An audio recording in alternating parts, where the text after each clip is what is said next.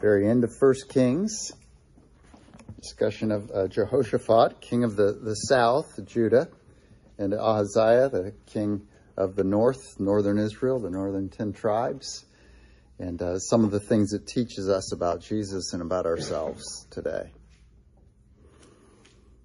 1 Kings chapter 22, beginning in verse 41. This is God's word, eternally true.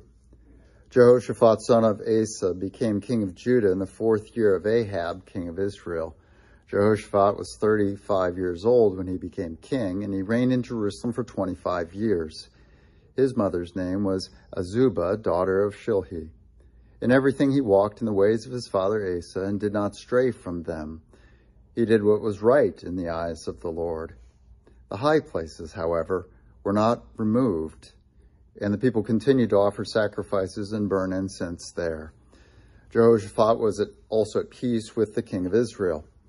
As for the other events of Jehoshaphat's reign, the things he achieved and his military exploits, are they not written in the book of the annals of the kings of Judah? He rid the land of the rest of the male shrine prostitutes who remained there even after the reign of his father Asa. There was then no king in Edom. A deputy ruled. Now, Jehoshaphat built a fleet of trading ships to go to Ophir for gold, but they never set sail. They were wrecked at Ezion-Geber. At that time, Ahaziah, son of Ahab, said to Jehoshaphat, Let my men sail with your men. But Jehoshaphat refused. Then Jehoshaphat rested with his fathers and was buried with them in the city of David, his father, and Jehoram, his son, succeeded him. Ahaziah, son of Ahab, became king of Israel in Samaria in the 17th year of Jehoshaphat, king of Judah, and he reigned over Israel for 2 years. He did evil in the eyes of the Lord because he walked in the ways of his father and mother, and in the ways of Jeroboam, son of Nebat, who caused Israel to sin. He served and worshipped Baal, and provoked the Lord, the God of Israel, to anger, just as his father had done. Here ends our reading. There's a response of thankfulness that's printed for us in our bulletins. The word of the Lord. Thanks be to God. Thanks indeed. Let's pray. Christians often shortchange what the gospel is. The gospel is more than Christians assume it to be. The gospel means the good news. And often the Christians just assume that the good news ends with Jesus forgives your sins if you believe in him. Now that's true, and that's very good news. And if that's all the gospel were, we would have no complaints. We deserve nothing from God. Yet that's a very shortchanged view of what the gospel is. And we'll look at all that there is to it, and we'll see that in this passage as we go through it. But first, to set it up, a couple of things to look at, and just review to fill in some blanks shortly for you here, or quickly for you here from last week. Things that we talked about, and if you weren't here last week, you can watch or hear that online or wherever you get your podcasts, as they say. But one of the things we saw from this passage last week was your introduction there. Every person has a God or gods. Everybody does, even an atheist. His God is not believing in a God. And he bows down to that every day, regardless of facts or things he finds out. And he wants to be faithful to that idea of there's no God, or all that exists is matter, the physical. But everybody has a God or gods, things that they follow. And these things, or whatever is God or gods to them, affect their daily lives. So that's your next blank there, daily lives, and their long-term decisions. So whatever is the thing that you have as your God, that affects how you live how you go through your day, how you respond to people, what you do and what you don't do. And it also affects your long-term decisions, what you're planning on doing, what you're going into. If you believe God exists and your job is to love your neighbor as yourself, you're not going to go into a predatory vocation that seeks others' harm for your own profit. And so long-term decisions are affected by who your God is as well. And then next line there, the determiner, again, we talked about this last week, the determiner of whom your God is whom you obey above all. Whom you obey above all, or what you obey above all. What principle do you obey above all? Or what God, or whatever it is that's your God, that whatever it is that you're obeying, that you're not violating, that you're being faithful to, that is your God. We see verse 53 here. If you look there, you see that obviously that Ahaziah, king of the north, the northern 10 tribes, just a real easy way for us to see, his God is not the God of Israel. It should be, as we look down to verse 53 there, he provoked the Lord, the God of Israel, and he was part of Israel, so the God of Israel should have been his God. But instead, he served and worshipped Baal. In contrast to that, we have a much better king than Ahaziah. Ahaziah earned for his 10 tribes up there, you see there at the end, the anger of God. But Jesus, in contrast, our king, we know he's the king. He comes out and says the good news is the kingdom of God is at hand, because guess what? I'm the king, the son of David. Pilate asks him, are you the king? And he says, I am. The good news of Jesus is that he has the right God, that is his Father. He worships and serves as he lives his life on the earth. And we see this in Matthew 4 and the parallel passages when Jesus goes out in the desert and he's tempted by Satan in the desert, in the wilderness.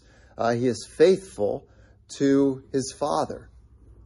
He's even faithful, Luke 22:42, when he's at the end of his earthly life and he's faced with faithfulness to my Father means going to the cross to die for the people he has given to me.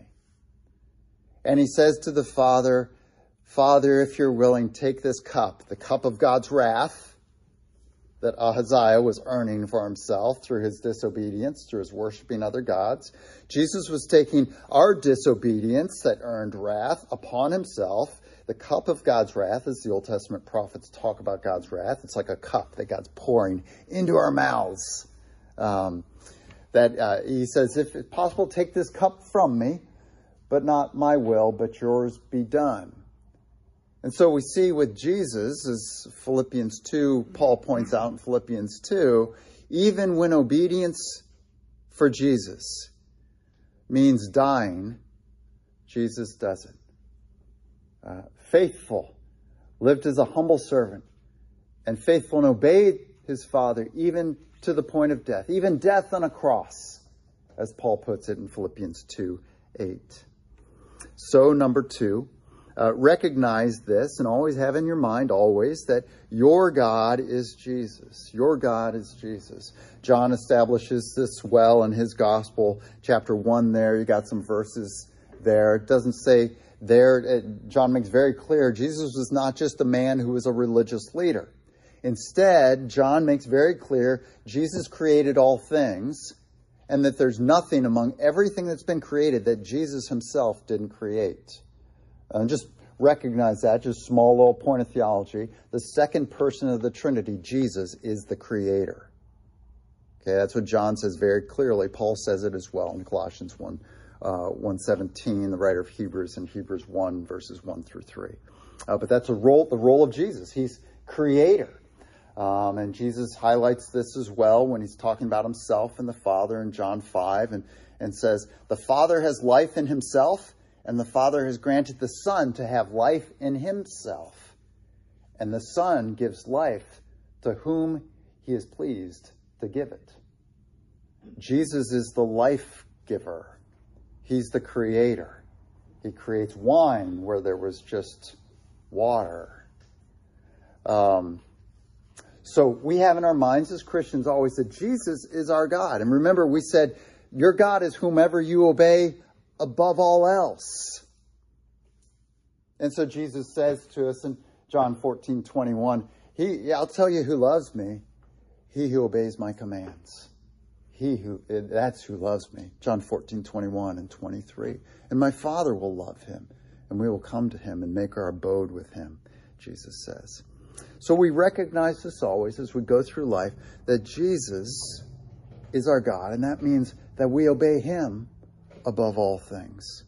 So number 3, now this gets to this week. That was review. Number 3, be faithful to Jesus through being faithful to his commands. This is something vastly misunderstood among American evangelicals, not by the church throughout its history, but by American evangelicals. Be faithful to Jesus through being faithful to his commands. Remember, John 14:21, Jesus says, don't sing you love me over and over and over again. Do what I say. That's how you show who loves me. I'll tell you who loves me. He obeys my commands. So verse 43, verse 46, verses 52 to 53, they get at this. Who is a person's God? It's whom they obey above all. And since Jesus is your God, it's his voice and his command you are heeding above all. Not other things, not other people. Don't treat Jesus like he's not your God. And this is where both Jehoshaphat and Ahaziah get it wrong. They fail. For them, though in the covenant of grace, okay, recognize the covenant of grace begins with Adam and the slaughtering of the animal that covered them. So covenant of works was something only in the garden, if you know those terms. But they are in the covenant of grace, and they are kings under God's or over God's people, sons of Jacob, sons of Israel. And though they're in the covenant of grace, though they have the temple sacrificial system available to them, which is part of the covenant of grace, your sins can be forgiven through the wrath against your sins going against an animal instead of against you. That's covenant of grace stuff. Don't think of temple sacrifices as covenant of works. It's not. Covenant of works was over when Adam sinned. Okay, and God established a new covenant, a covenant of grace. And with this covenant of grace, he established with his people that they didn't have to pay for their own sins. They could have their sins paid for upon an animal. And so a worshiper in Old Testament Israel brought a sacrifice, a lamb or a goat, or if they were an important person, a bull, or if a poor person, a pigeon. And they placed their hands on this animal in a symbolic transferring of their sin onto that animal, and then they killed this animal. And the priest then took care of the blood, and that was, and God says, I think it's 4 times in Leviticus, and your sins will be forgiven as you give this sacrifice. Okay? And so this was covenant of grace stuff. And so even Ahaziah in the north, he could have still been king, but told his people, but you need to go down to Jerusalem to sacrifice at the temple there and to have your sins forgiven. So he's got that temple sacrificial system available to him, as does Jehoshaphat, who lives next to the temple in Jerusalem. Though they were the nation of the descendants of Jacob, Israel, and therefore the nation of God's favor, when no other nation on earth had God's favor, they had it. They were the 12 tribes of Israel. They were the inheritors of the promises given to Abraham, then to Isaac, and then to Jacob and his sons. Okay, and they were of the sons of Jacob. These 2 kings did not pay careful attention to the Lord's commands. Now, with Ahaziah in the north, it was huge. He was worshiping another god, so that's really blowing it, not paying attention to the Lord's commands. First command, you shall have no other gods before me. Right? Second command, you shall not worship me through idols. And so he's got an idol there, Asherah poles and such up there. So he's blowing it in a major way. But Jehoshaphat, in a little lesser way, he's allowing sacrifices to be made at high places in Judah. And God specifically, as we looked at last week and the week before, God had specifically said, sacrifices unto me happen only on the altar that I've created. And that altar was in Jerusalem in the temple, the big bronze altar that was in front of the temple at the temple complex there. And so Jehoshaphat doesn't pay careful attention to the Lord's commands about where the people were to offer worship or sacrifice to the Lord. And on top of this, we saw this thing in 2 Chronicles that Jehoshaphat kept not learning the lesson that he ought not to ally himself with the wicked northern kingdom. We'd seen that a couple of weeks ago when Jehoshaphat goes with Ahab to Ramoth Gilead, contrary to Micaiah's prophecy that you're going to fail when you go there. Jehoshaphat goes anyway. And then we see that he builds now in this passage, verse 48, that he builds trading ships with Ahaziah. And the Lord says, okay, Jehoshaphat, you're being a little dense here. Let me make it really obvious to you. Before these ships sail, I'm going to crush them. And he does. And then we see in this passage here as well that in verse 49, Ahaziah comes to Jehoshaphat again a second time and says, let's build some more ships, and my sailors and your sailors will sail together. And finally, Jehoshaphat gets it and says, well, what's it say there? Jehoshaphat refused, finally. But Jehoshaphat has these things. He allows the high places. He allies himself with the wicked. And we saw that in 1 Corinthians 6. That's not something that you do. You ally yourselves with the wicked. And so the people suffer. Eventually, and the people reading this book, 1 Kings, they were in exile because they had kings that were not paying careful attention to the law of the Lord. And this brought the people into idolatry and actually worshiping other gods, even in the southern kingdom of Judah. And so this is a point for God's people. So reading 1 Kings, this is God's point as he's inspiring this text here, is be careful, as Moses said, be careful to obey all my commands, and I'll bless you in the land. So A here, your outline there. Background, an important biblical point here is that even good Bible-believing kings like Jehoshaphat, he's rated as one of the good kings. There were only 8 good kings in the divided kingdom. And so there were 38 kings altogether between north and south. There are only 8 good ones, 8 out of 38. And Jehoshaphat is given an A grade. Okay, so he gets some things wrong, but he's one of the good kings. If you want to find out how good he is, read 2 Chronicles 20, right, Joyce? That's awesome. And he does many faithful things. But they can get it wrong. The human kings, David, the pinnacle of Old Testament kings, he gets it wrong too with Bathsheba and then getting Bathsheba's husband murdered. He repents well, but he hasn't always gotten it. He hasn't always gotten it right. But even today, Bible believing and Reformation coming out, churches that have come out of the theology of the Reformation and a good view of the gospel, salvation through grace, mostly get this wrong, and it's A there. Be aware that the good news of the Son of David, Jesus, remember Jesus is the Son of David, he's the King, is, number one, not only the forgiveness of sins. Okay, and most good Bible-believing churches, well, a lot of Bible-believing churches get this wrong. They think the good news is just the forgiveness of sins. Believe in Jesus and your sins will be forgiven. That is true, and that is wonderful. Like I said earlier, if that's all that the good news were, we would rejoice and dance and be happy, because that's our fundamental need, to be forgiven. I was thinking about this, and I thought of the movie Taken. And so I found the scene on YouTube. It's the kidnapping scene in Taken. I shouted it over to Matt because I was sure he had seen Taken, and he hadn't seen the movie before. Heresy. Liam Neeson plays a guy who's been basically an undercover CIA agent kind of guy all his career. And so he has, as he says, a very particular set of skills.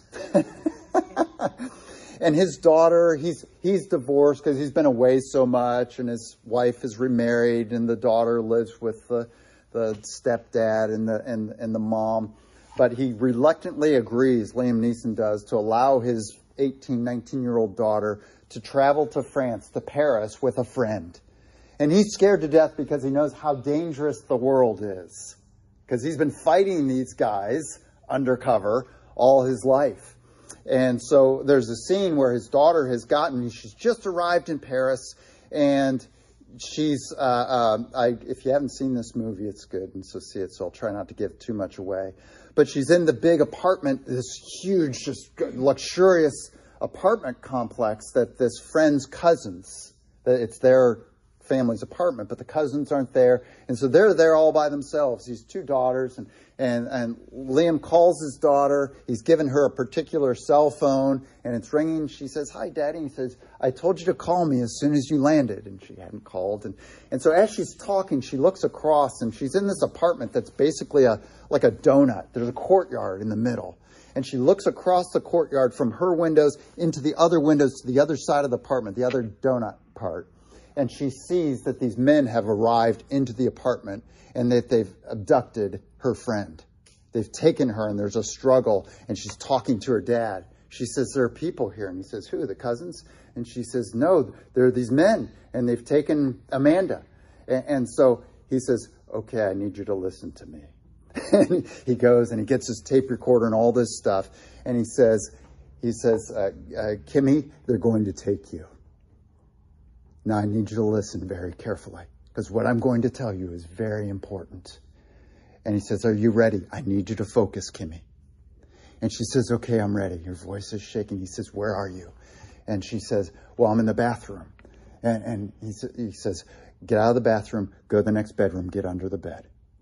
And he says, "No, I need you, this next part is the most important. I need you to keep the phone on. And when they take you, I need you to leave the phone on the ground and shout out everything you see about your abductors. Tattoo, hair color, is their hair short? Are they short? Are they tall? What boots are they wearing? All this kind of thing. I want you to shout as loud as you can." And that's what Liam Neeson then uses to find these guys and to find his daughter. But suppose he had said to her, "They're going to take you." And she said, "Okay, great, see you later," and hung up. He would have no chance of finding her. And in a way, that's what the Christian community and the church, at least in our country, has done with the gospel. We say, "Oh, my sins are forgiven, great." Hang up. And we don't hear the rest. And we don't get the rest of the benefit.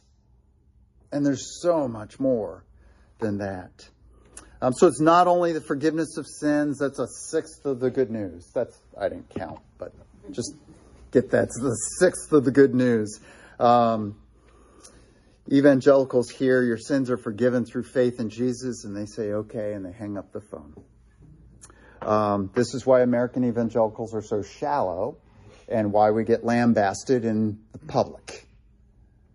Because all we know is that our sins are forgiven, and we go around living like idiots and not treating people well, et cetera, and we don't have a good reputation. You know, think of Billy Graham and what a great reputation he had among all kinds of unbelievers because of his life and his sincerity and who he was. But the church today doesn't have that kind of reputation and that kind of respect from the world. And it's because we've stopped at just forgiveness of sins. So number two, it is also the gospel, the good news of Jesus, among other good things, getting an example of and leadership in obeying the moral law of God.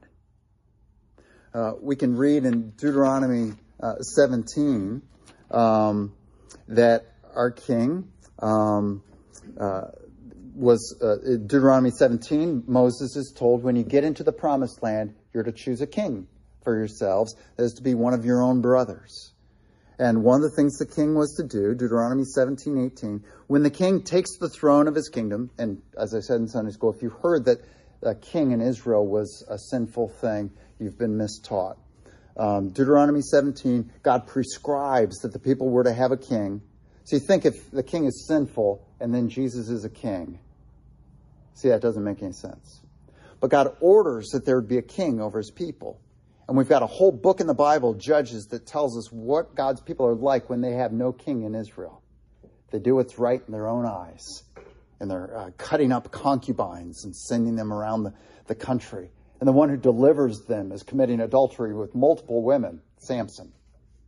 Okay, that's what people do when they don't have a king. And that's the point of the book of Judges.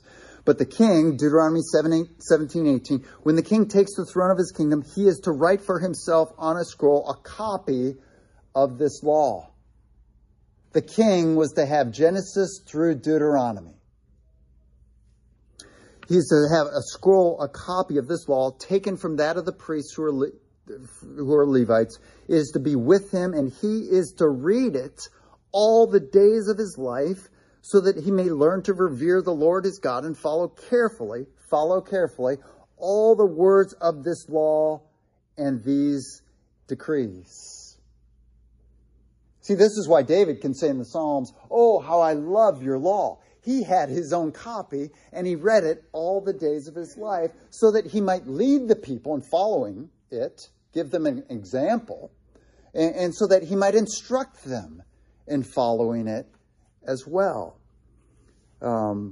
Deuteronomy 28, God says, as you follow my law, I'll bless you. That's my desire. Leviticus 26, that's my desire, to bless you in the land, to give you abundant crops, to be gracious to you. And it's not a perfect obedience, and that's why the sacrificial system is there. It covers their imperfections and sin. So give your sacrifices like I've commanded you to give them, and have me be your God. And have your life aim and the aim of your behavior to be walking in my ways. And when you don't, those sacrifices will cover those ways. But you're to have your heart and your mind to love me.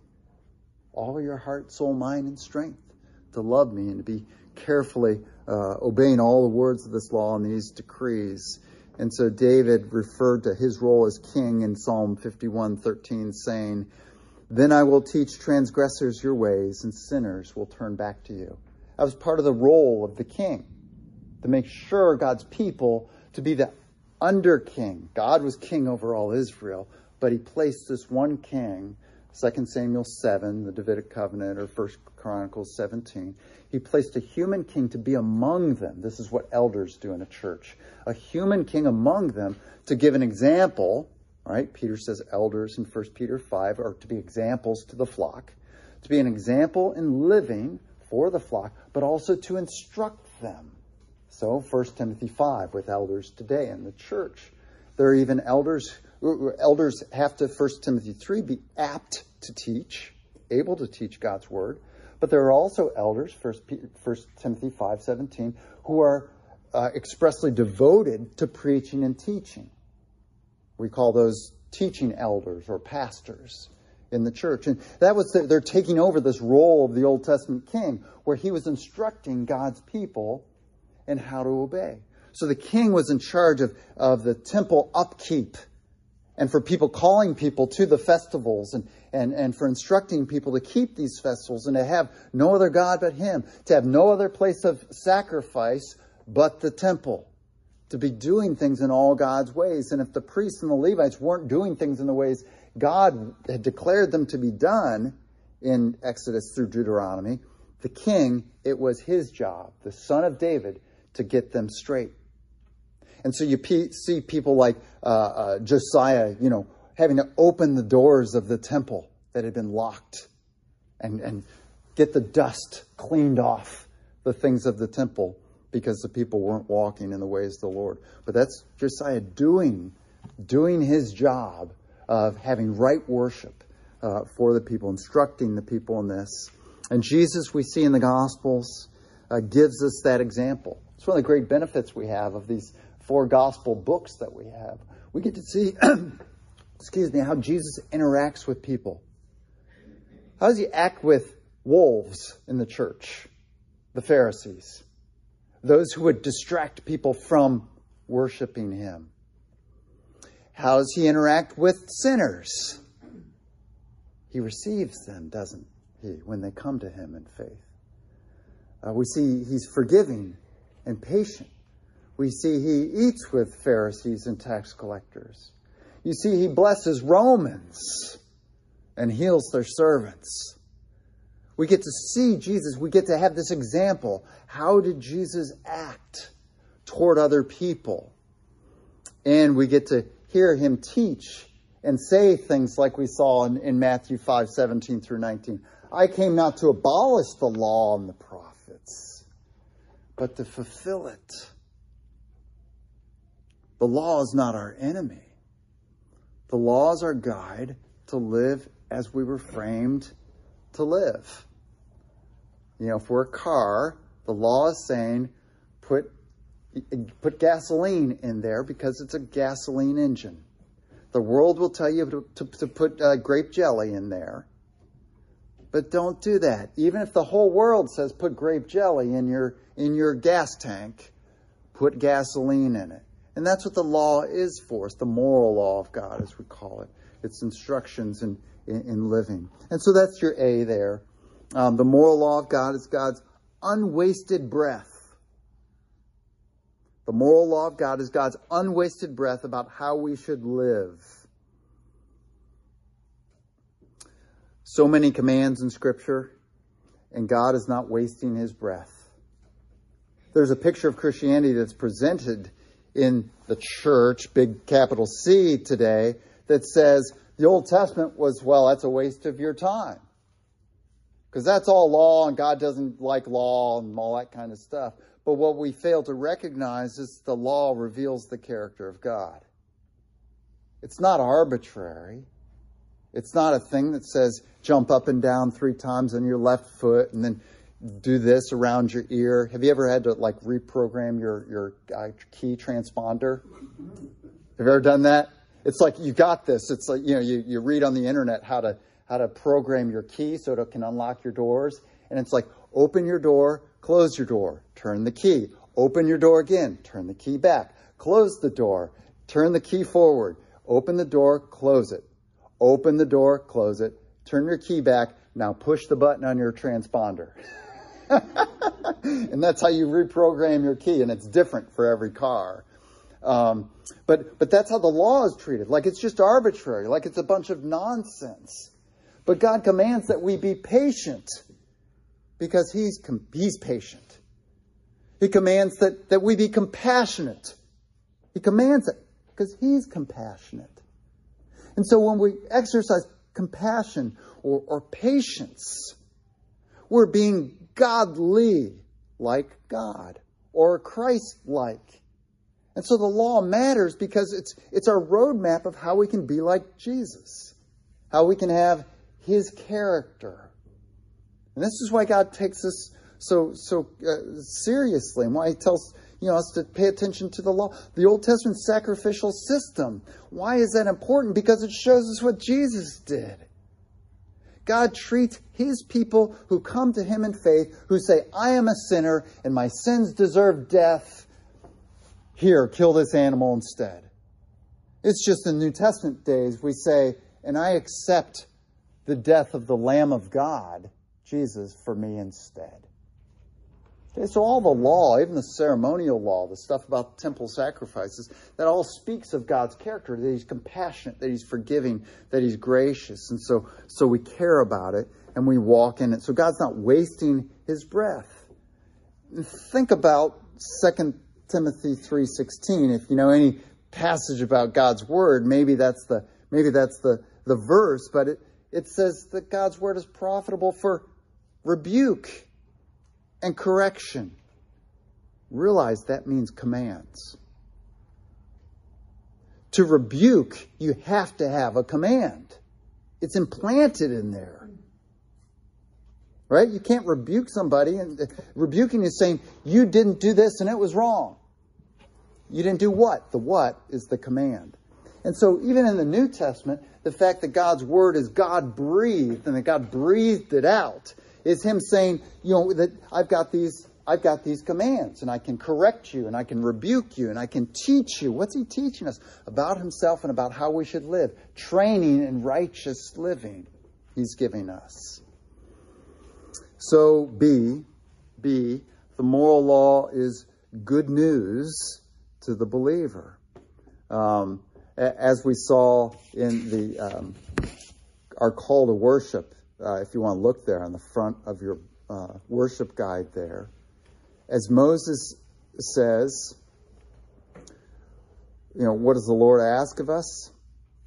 To fear the Lord your God, walk in all his ways, to love him, to serve the Lord your God with all your heart, soul, and following his commands and decrees, which are given to you for your own good. God is so good, we say it a lot in our church here, God is so good, he not only forgives your sins, he teaches you how to live so that you don't destroy your own life and so you don't destroy the lives of the people around you. He's so good, he tells you how to live so that if people criticize you, they don't have facts to back it up. Unless their facts are, well, you love everybody. And we say, okay, I'll take that criticism. God loves us and he tells us how to live. This is the father with his 3-year-old on the edge of a busy street, holding his 3-year-old's hand and saying, never cross the street unless I'm holding your hand. It's the father or the mother with their child at 7 years old saying, every time you cross the street, you need to look both ways, even if you're on a crosswalk. These are commands out of love to protect you. Not because your father or mother doesn't love you, but because they do, they give you commands on how to live. And so this is good news. One of the good things of the good news is not only does our King die for us so that we have the temple working for us, that's Jesus, our sins are forgiven, but we have a King who gives us an example and who leads us in following the Lord, that is in living according to the way we were framed to live, with gas in our tank instead of grape jelly. Okay. So that's good news. So B, the moral law of God is good news to the believer, Old or New Testament. This doesn't change. Next blank for you. David and all the prophets agreed with Moses that this was so. And so we saw our preparing for hearing the word of God. David said, oh, how I love your law. He didn't say, oh, how oppressive your law is. I can't wait until my son comes along someday and I never have to obey this again and I can live like my son Solomon's going to live in the future. Boy, that was sure good for him. Because it wasn't. He says, oh, how I love your law. I meditated on it all day long. You see, if you say the law is bad, you've got to deal with David. You got to deal with Moses. And you got to deal with the prophets. Because they speak of the law in glowing terms. Okay? Because the law directs us and guides us so that our lives are good. So a little historical background for you. Number one, Luther and Calvin parted on this.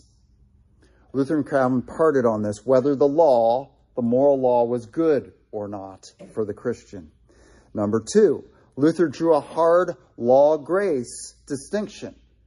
And so between Lutherans and Calvinists today, essentially between Lutherans and Presbyterians today, you hear this discussion. Sometimes among Presbyterians, they even talk about this law-grace distinction. Okay, if you know Michael Horton, I love Michael Horton. He's with the White Horse Inn.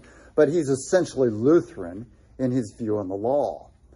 As is his buddy Rod Rosenblatt, who's on that show with him, who I had for class once, who's really funny. A funny guy. But Rod's a Lutheran. And it's this heavy law-grace distinction where you say, commands are bad, and their only function is to lead us to the grace of Christ. That's a heavy law-grace distinction. Old Testament was law, and that's bad. New Testament is grace, and that's good. In Presbyterianism, it's gotten to us with something called sonship. Some of you have heard of sonship, and there's good sonship and bad sonship, but bad sonship has a heavy law-grace distinction. And you talk to people who are in that, or people who are believing Lutherans, And whenever you talk about doing something that we're instructed to do in the Scriptures, they get really nervous because they haven't distinguished between justification and sanctification. They think it's all one thing. Now, if you said that to them, they'd say, no, I don't.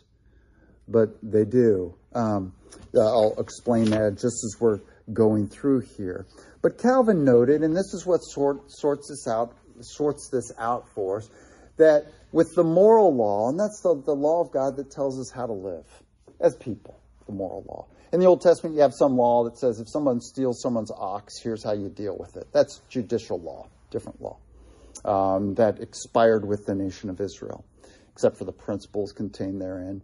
And then you've got ceremonial law, which is like sacrifices and festivals and that kind of thing. And Christ fulfilled all that stuff. But then you have moral law, and those are instructions to us, and they're summarized for us in the Ten Commandments. Notice all those commandments are us personally. I have no other gods. I don't worship an idol or God through an idol. I don't take the Lord's name in vain. This is all personal stuff, personal moral behavior, the moral law. I remember the Sabbath day, and I keep it holy. I honor my mother and father. I don't kill somebody and physically or with my speech. I don't commit adultery or look at a woman lustfully in my heart. I don't steal things. I don't bear false witness toward other people. And I don't covet other people's stuff because God is sovereign and He's given people their stuff and I need to be content with where I am. These are all personal things. And this is what is called the moral law. But Calvin noted there were three uses of the moral law. You're number 3 there. A, the first use, to alert individuals of the impossibility of winning God's favor by law obedience. Okay, so one of the uses of the moral law, when it says to us, love the Lord your God with all your heart, soul, mind, and strength, we say, okay. And that's where I was in middle school, in junior high. I got it impressed upon me to read my Living Bible that was in my bedstand, and I started with the Gospel of Matthew, and I went into the Sermon on the Mount, and I said, not hate anyone in my heart, not call them stupid head. This is what I do all through every soccer game.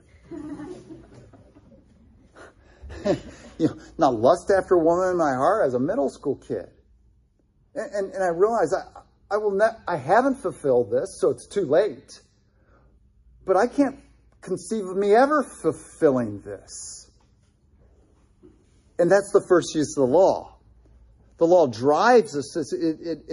It drives us to see that we cannot please God by our works. Okay, so that's Ephesians 2, 8, and 9. Salvation's not by works. And that's a use of the moral law. That we love it. We look at all the commandments and we don't say like the rich young ruler, well, I've obeyed all of these since I was a young boy. And Jesus says, oh yeah? Well, let's talk about coveting. Go sell all that you have and give it to the poor. And we'll see if you've obeyed that one. And he walks away sad because he has another God. It's things, stuff. But the first use of the law, it drives us to Christ. It drives us to the gospel. It makes us aware of the impossibility that God will be pleased with us because of our lives. Second use of the more, and so that's what Paul says there, Galatians 3:10. All who rely on observing the law are under a curse. For it is written, cursed is everyone who does not continue to do everything written in the book of the law. Clearly, no one is justified before God by the law. And then Paul says, I do not set aside the grace of God, for if righteousness could be gained through the law, Christ died for nothing. So we're not justified by the law. Okay, and that's what people get confused of. They say, well, I'm not under any commands, because they start thinking justification. We say, no, we're not talking about your justification. We're talking about how you live now that you're justified. We're not talking about how you get out of Egypt. We're talking about how you live in the promised land. Right? We're not talking about how it is you were born, your mother and father gave you birth. We're talking about how you behave as a member of this family. And you may disobey our commands that we give you, your mom and dad, but your DNA says you will never not be our son. Get that? Justification is spiritual birth and being a son of God, a child of God, John 1:12. The law of God, the moral law of God, is how you behave in our family. And you won't do this perfectly, but this is how you behave because, as my dad said, you're a Musgrave. I know everybody does things other ways, but that's not how we do it. And I know you can do this, and all your friends are doing this, and that's cute, and all your friends will pat you on the back for this, but that's not who we are. And that's what God says to us. He says, you've been born, as James says in James 1:18, of the seed of the gospel. And this bears fruit in your life. And so your life will look different. Okay? So the first use of the law is not to justify us. The first use of the law is to see that we can never be justified by the law because its demands are too great for us. Second use of the law was to temper the behavior of non-believers, or as Calvin put, the nations. Romans 2:14-15 says, every human being has the law of God written in his heart. And this is what keeps people from being as bad as they could possibly be. This is why a non-believer just doesn't kill you when he gets mad at you. Because he knows it's wrong in his heart. That's part of your constituents or your constitution as a human being is you need to love God and love people. And so that's why non-believers, atheists say, you can't do that. That's wrong. Okay, because the law of God's written on their heart. And so the second use of the law, the moral law, is to keep the nations from being as bad as the unbelievers from being as bad as they possibly could be, because their conscience bothers them when they treat somebody poorly. Okay? Third use of the law is to guide the Christian. And this is what we're talking about here. To guide the Christian in life. This is why James, the half-brother of Jesus, says in James 1:22-25, do not merely listen to the word and so deceive yourselves. If you just listen to it and don't do it, you're deceiving yourself. Do what it says. Anyone who listens to the word but does not do what it says is like a man who looks at his face in a mirror. Okay? When you read the commands of God, you have the character of God. The commands contain what God is like. And since you have the seed of the gospel implanted in you, this is verse 18 right above this passage in James 1. Since you have the seed of the gospel implanted in you, that's going to grow. So if that seed is an apple seed, it's going to grow an apple tree, and you're going to have apple fruits on your branches. Okay? If the seed of the gospel is implanted in you, then when you look at the law, you see what your future is. The law says, be holy for I am holy. The law says, God is gracious and compassionate, not quick to anger, slow to anger. That's what the law says to us. And it gives us our trajectory of who we are as human beings. That's who I'm growing into. That's the DNA of the gospel that's going to cause my ears to be this tall when I'm 78 years old. Okay? Or whatever it is. Right? And so when we look at the law, that tells us who we're going to be. Okay? And so we get a picture of what we're going to look like in the future. But James says, if you look at the law and see what you're going to be and what you've become through God's character, and then turn around and say, well, I've got blonde curly hair and lots of freckles. He says, that's ridiculous. You just looked in the mirror and you saw you had dark brown hair. My wife says it's black. You have dark brown hair and you don't have freckles. And you're 5'9". You're not 6'3". So listen to James now. Anyone who listens to the word gets a picture of what God is like and what he is to be like, and does not do what it says, is like a man who looks at his face in a mirror and after looking at himself goes away and immediately forgets what he looks like. He forgets his trajectory, what he's growing into. He forgets he's an apple tree and starts acting like he's broccoli or something like that. But the man who looks intently into the perfect law that gives freedom. This is how James describes the moral law of God. The perfect law that gives freedom. You know, Jesus said Whoever sins is a slave of sin. John says in 1 John, all sin is lawlessness. So if you're lawless, you're sinning. And Jesus says if you're sinning, you're a slave. James says if you obey the law, you're free. We're all going to do something. What are we obeying? If we obey the law, we're free. We're living as we were intended to live. If we don't obey the law, then we're slaves to sin, as Jesus said in John 8.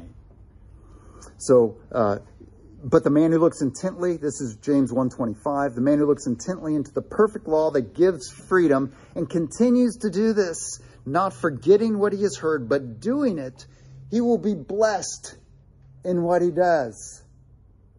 So guess what? You're blessed if David is your king. Because you see what he's doing and you follow it, and the whole nation's blessed, and no foreign armies come in and burn down your house. Because you're walking in the ways of the Lord. But if Ahaziah is your king, and he's worshiping Baal, and you're not walking according to the law of the Lord, then you're going to get exiled pretty soon. Okay? So part of the good news is that we have a king who shows us how we walk in the ways of the Lord. He gives us commands to rescue us from our silly ideas of how we should live. James 2:14. What is it, my brothers, if a man claims to have faith but has no deeds? Can such faith save him? You see, saving faith, if you're born again, if you've the seed of the gospel in you, saving faith has deeds. The apple tree grows into a tree, and the tree then has apple fruits upon it. Or Matthew 7:24 through 27, as Jesus talks, he says, you know who the fool is? The fool is the person who doesn't know God's law. And he's like a person who builds his house, his life on sand. But the wise man is one who hears my words and practices them. He's the one who builds, who's like he's building his house on the rock. And no matter what happens to him in his life, no matter what chaos, no matter what unexpected hardships come upon him in his life, he can withstand it because his house is built on a rock. And what is, again, Jesus says, what is that house? Therefore, whoever hears these words of mine and puts them into practice is like a wise man who built his house on the rock. So you want to survive the hardships that will come to you in your life. It's by practicing the things that God has told you to do in his word. Not because he wants to take away your fun, but he wants to make you free. You shall know the truth, and the truth shall make you free. Not running away from the truth, saying, oh, that's bad, I'm under grace. It's a misunderstanding. But rather seeing the truth and diving into the truth and saying, how can I be more like you, God? And looking in his law and saying, this makes so much sense. And I'm really free in this. Because I didn't take revenge on this person. Because the law said, vengeance is mine, I will repay, saith the Lord. So I didn't take vengeance on this person. And so now I don't get accused of doing wrongdoing. Because I didn't take vengeance on this person. Okay. So see, walking in God's ways, according to his commands as a Christian, brings blessing. Doesn't bring salvation. So don't be, oh no, the law, legalism. That's a complete misread on the moral law of God. And it forces you to ignore a boatload of Scripture and not just the Old Testament. Jesus is full of commands. And the apostles are full of commands. Love one another as I have loved you. That's a command Jesus gives you. And you don't want to throw that out. So obeying the law of God is a wonderful thing. We are created by God to do so. It fits our frame. So be. This obedience is not a generalized, vague, vague obedience to what a good Christian does. This is where American Christianity is. This is where I used to live. Well, what does it mean to be a good Christian? It means basically to have good vibes about Jesus. And it's being able to answer with a kind of a saccharine view. That's a term that you young people don't get because you've got other sweeteners now. But it's a happy all the time kind of view of things. It means I just love Jesus so much. Isn't Jesus great? When someone, your husband dies and you say, well, how's it going? Well, great. I know Jesus is wonderful. We had a friend like this, and actually she's dead now and her husband's alive, but every time we'd see her, things wouldn't be going all that well, but I know Jesus is right. And there was truth to that. But she just thought Christians had to be inside, outside, upside, downside, happy all the time.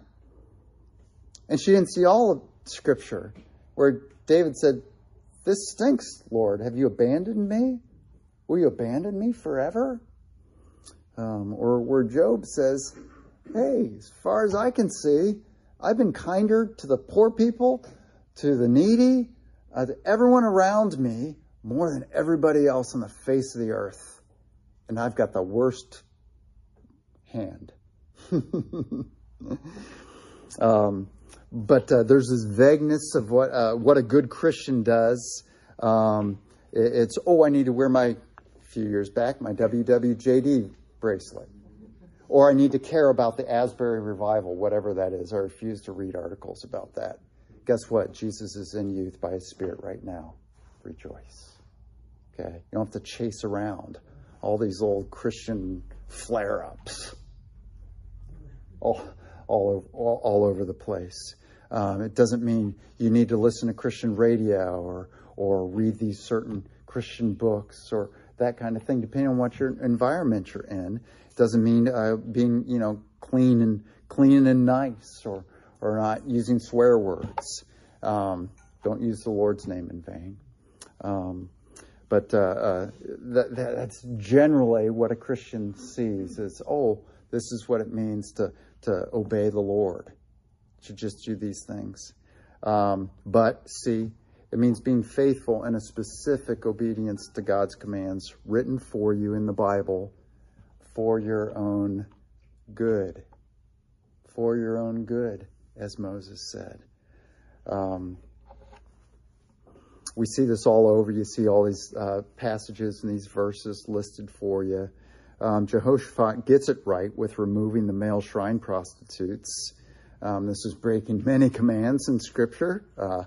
We don't have to really say that. But he was unfaithful to remove all the high places, allowing people to offer sacrifices there, in contrast to Deuteronomy 12 and Leviticus 17. Solomon described this as keeping the commands of God as the whole duty of man. Ecclesiastes 12, verse 13. Solomon, at the end of his life, says, "Now all has been heard." And he's just spent a book saying, well, you could live your life this way, or you could live your life this way, or you could live your life this way, or you could live your life this way. Or I did this for a while, and I did that for a while, and I did this other for a while. And at the very end of the book, the last two verses, he says, "Now all has been heard. Here is the conclusion of the matter." And the matter is, how do you live your life? And here's his conclusion. Obey God and keep His commandments, for this is the whole duty of man. For God will bring every deed into judgment, including every hidden thing, whether it is good or evil. You may not pay for it to the good or to the bad in this life, which his book talks about, but ultimately you will. And you were created to obey Him. So here's the end of the matter. Here's the conclusion. You were created as a human being to walk in faithfulness to your God. So just do that. And sometimes that'll mean you get the short end of the stick. The righteous man will get what the wicked man deserves, which is Ecclesiastes 8:14. And sometimes the wicked man will get what the righteous man deserves. But you were created to obey God. And so obey Him, regardless of what that brings. So D. And to hit this clearly, this is not just an Old Testament thing. as American evangelicalism wrongly states. Rather, the New Testament and Jesus himself clearly say that the measure of faithfulness is the commands of God. So Jesus says, Matthew 5:19, if anyone breaks the least of these commandments and teaches others to do the same, will be called least in the kingdom of heaven. Whoever practices and teaches these commands will be called great in the kingdom of heaven. Can't get more clear than that. Again, this is not salvation. This is how to live as a family member. This is how to live as a child of God. 1 John 2:3, we know that we have come to know him if we sing ooey gooey repetitive worship songs. No, that's not what John says. We know that we have come to know him if we obey his commands. That's what the apostle that Jesus loved said. Here's how we know we love him. We obey his commands. Yeah, I told you a few weeks ago about my dad asking me to mow the yard, and I didn't do it all day, and he had to come home and mow the yard himself. That was a lack of love on my part. My dad said, John, get the yard mowed today. Should have done it first thing, because I loved my dad. But I didn't. I just used my dad for food and shelter. For ease. So I didn't do it. Okay. So Jesus again, John 14:21, whoever has my commands and obeys them, he is the one who loves me. He who loves me will be loved by my Father, and I too will love him and show myself to him. E here, this is a relief. It's a relief that how you love God is defined for you in the commands. You're not left guessing. When I went to seminary, I was leaving evangelicalism, where it was like, be a good Christian, and here are the things, and here's the attitude you're to have, and here's the way you talk if you're a Christian. Hey, how you doing? And that meant I was a good Christian. And I went to seminary, and I learned, God defines how we're a good Christian, and it's in his commands. That takes the guesswork out of it. If I do this to Bill, is it loving him as I love myself? Or is it being selfish? It just makes it simple. Instead of always wondering if I'm walking in the ways of God. And so it's a relief. It makes faithfulness not a guess, not a subjective feeling. That's your E. Not a subjective feeling, which always gives you a sense of uncertainty on the matter. But it's a clear, objective standard. So 1 John 3:4, everyone who sins breaks the law. In fact, sin is lawlessness. So I was relieved. Sin is not defined in Scripture as, wear your WWJD bracelet or listen only to Christian radio or read The Shack or go up to the Asbury Revival or know all, the Christian music scene and what's going on there. Now F, reminder. Moral law obedience is the standard for faithfulness as a Christian. So that's the standard. And God even summarizes it for us, which makes it even easier. Is this loving me with all your heart, soul, mind, and strength? And is this loving your neighbor as yourself? Jesus said, all the law and the prophets is summarized in these two commands. That makes it easy. Am I treating this person the way I would want to be treated? Easy. When I say, oh man, I got some scripture reading to do today still. That's not loving God with all my heart, soul, and mind. And so I'm rebuked in that. And I rightly can call that, that's sin. I say, God, I've treated other things as more important than you today. And so I get to that scripture reading and I have joy in that. So moral law obedience is the standard for faithfulness as a Christian, but it is not how any person gains eternal life. A great gift to Betsy and I in our church in Bloomington, Indiana, before we went down to Orlando for seminary, is our pastor sorting out for us justification, how you're saved, with sanctification, how you live as a saved person. And he pointed out that the American evangelical puts these together and gets all confused. and then doesn't obey the law and lives lives that hurt themselves and those around them and make us look foolish in front of non-believers. Because we get nervous around commands, because we think we put commands which are in the realm of how you live the Christian life. American Evangelical puts commands over here. And we say, nope. Grace, forgiveness, and faith are over here. That's how I become a child of God. But as a child of God, which I didn't decide that. John 1:11 and 1:12 and 1:13. That's not human decision. God did that for me.